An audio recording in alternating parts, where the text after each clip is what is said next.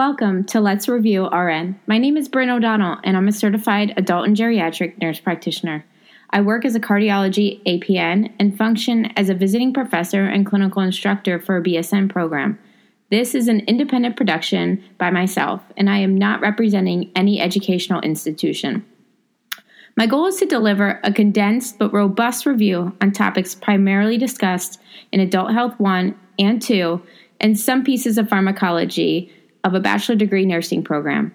Over the years, I've learned that students have an immense amount of confusion and questions when they leave didactic, which makes applying what they are learning nearly impossible to the clinical setting.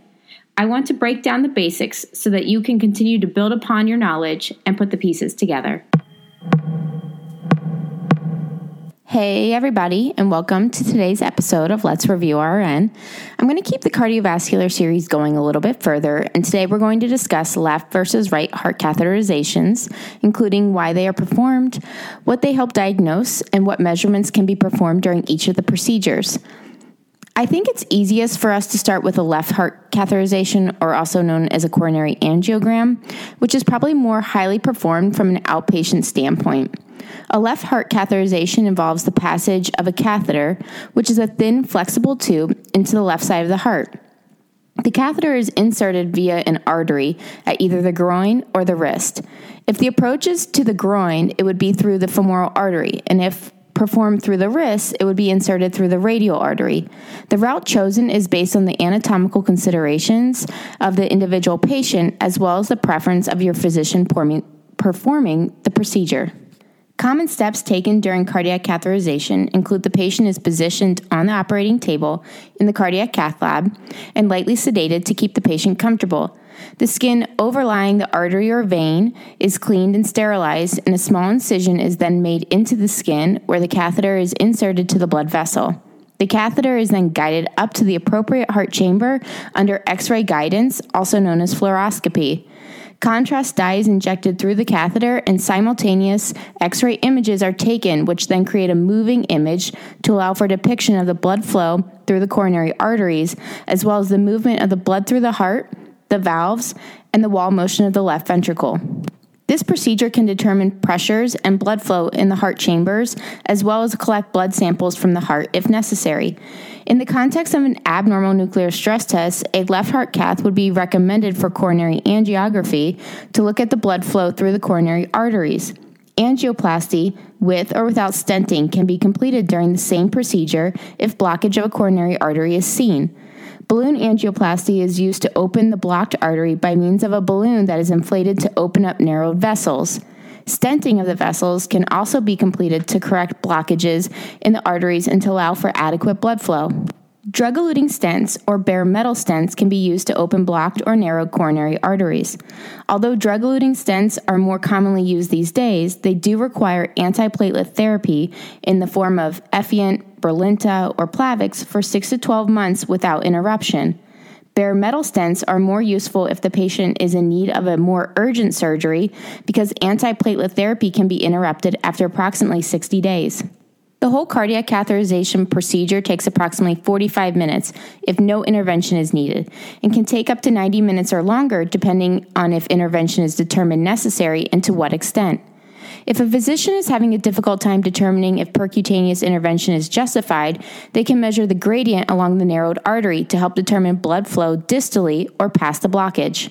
Left heart cardiac catheterization can also be done to assess cardiac valve disease, cardiac tumors, to assess problems with the heart function and/or heart defects such as ventricular septal defects.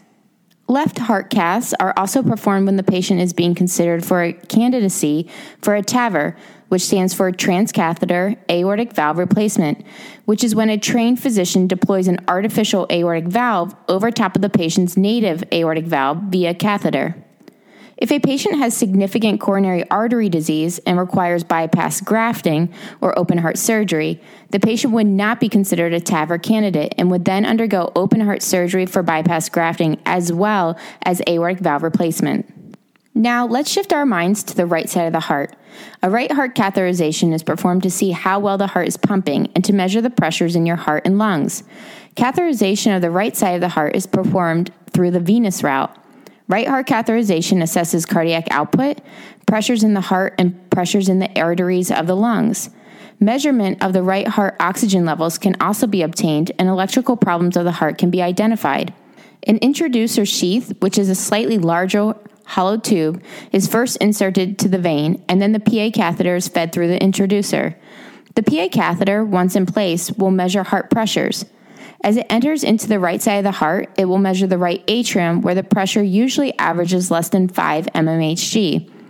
When the catheter is advanced to the right ventricle, the systolic pressure is increased to approximately 25 mmHg, and the diastolic pressure remains similar to the right atrial diastolic pressure.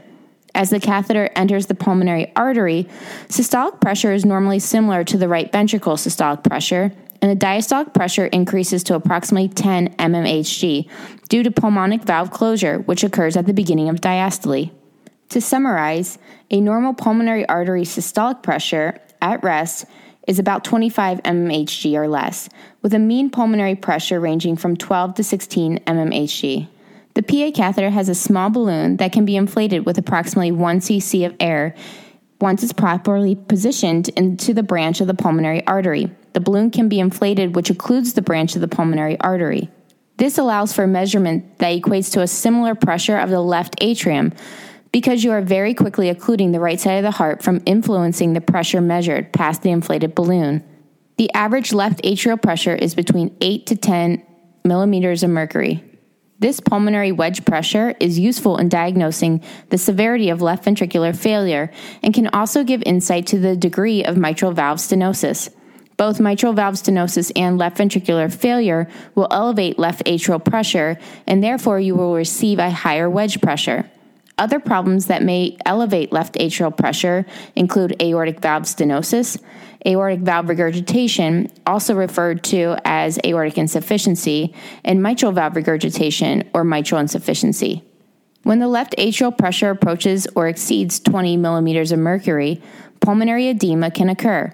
The left atrial pressure is an indication of the outflow or venous pressure from the pulmonary circulation, and therefore, as the left atrial pressure increases, fluid is not circulating forward efficiently, which in turn increases the hydrostatic pressure infiltration of fluid of the pulmonary capillaries, resulting in pulmonary edema. The pulmonary wedge pressure is important and helpful for physicians to titrate the dose of diuretics and other medications that are used to reduce pulmonary venous and capillary pressure. Pulmonary artery wedge pressure is also important to measure when evaluating if the patient has pulmonary hypertension. Pulmonary hypertension is caused by increased pulmonary vascular resistance or can result from increase in pulmonary venous pressure, as well as increased pulmonary blood volume secondary to that left ventricular failure or mitral or aortic valve disease. Another valuable reason to insert a PA catheter is when an ICU patient is receiving fluids during shock. It allows for a more accurate assessment of how much fluid volume is needed. As with any procedure, there are complications and risks. For left and right heart catheterizations, those risks can include, but are not limited to, cardiac arrhythmias, cardiac tamponade, embolism from a blood clot at the tip of the catheter, which can then travel to the brain or other organs, leading to a CVA, a heart attack, injury to the artery itself, infection, kidney damage due to the use of contrast dye, which is referred to as contrast nephropathy, hypotension, and even allergic reaction to the contrast material. Thank you for listening to today's episode of Let's Review RN. I hope that you found this episode helpful while I took the time to explain what the difference between a right and a left heart cardiac catheterization is. There is some confusion sometimes as to what they're used for, what they evaluate, and I thought this was the perfect opportunity to take the time to explain both sides of a cardiac catheterization. Again, you can always find me at Instagram handle Let's Review RN, and feel free to leave me a message, drop me a note of anything else you'd like to learn. This podcast is for general information review purposes only. It does not constitute the practice of medicine or nursing. The use of this information or any materials provided by Let's Review RN are at the user's own risk. This content is not intended to be a substitute for educational teachings through students' educational institutes or organizations.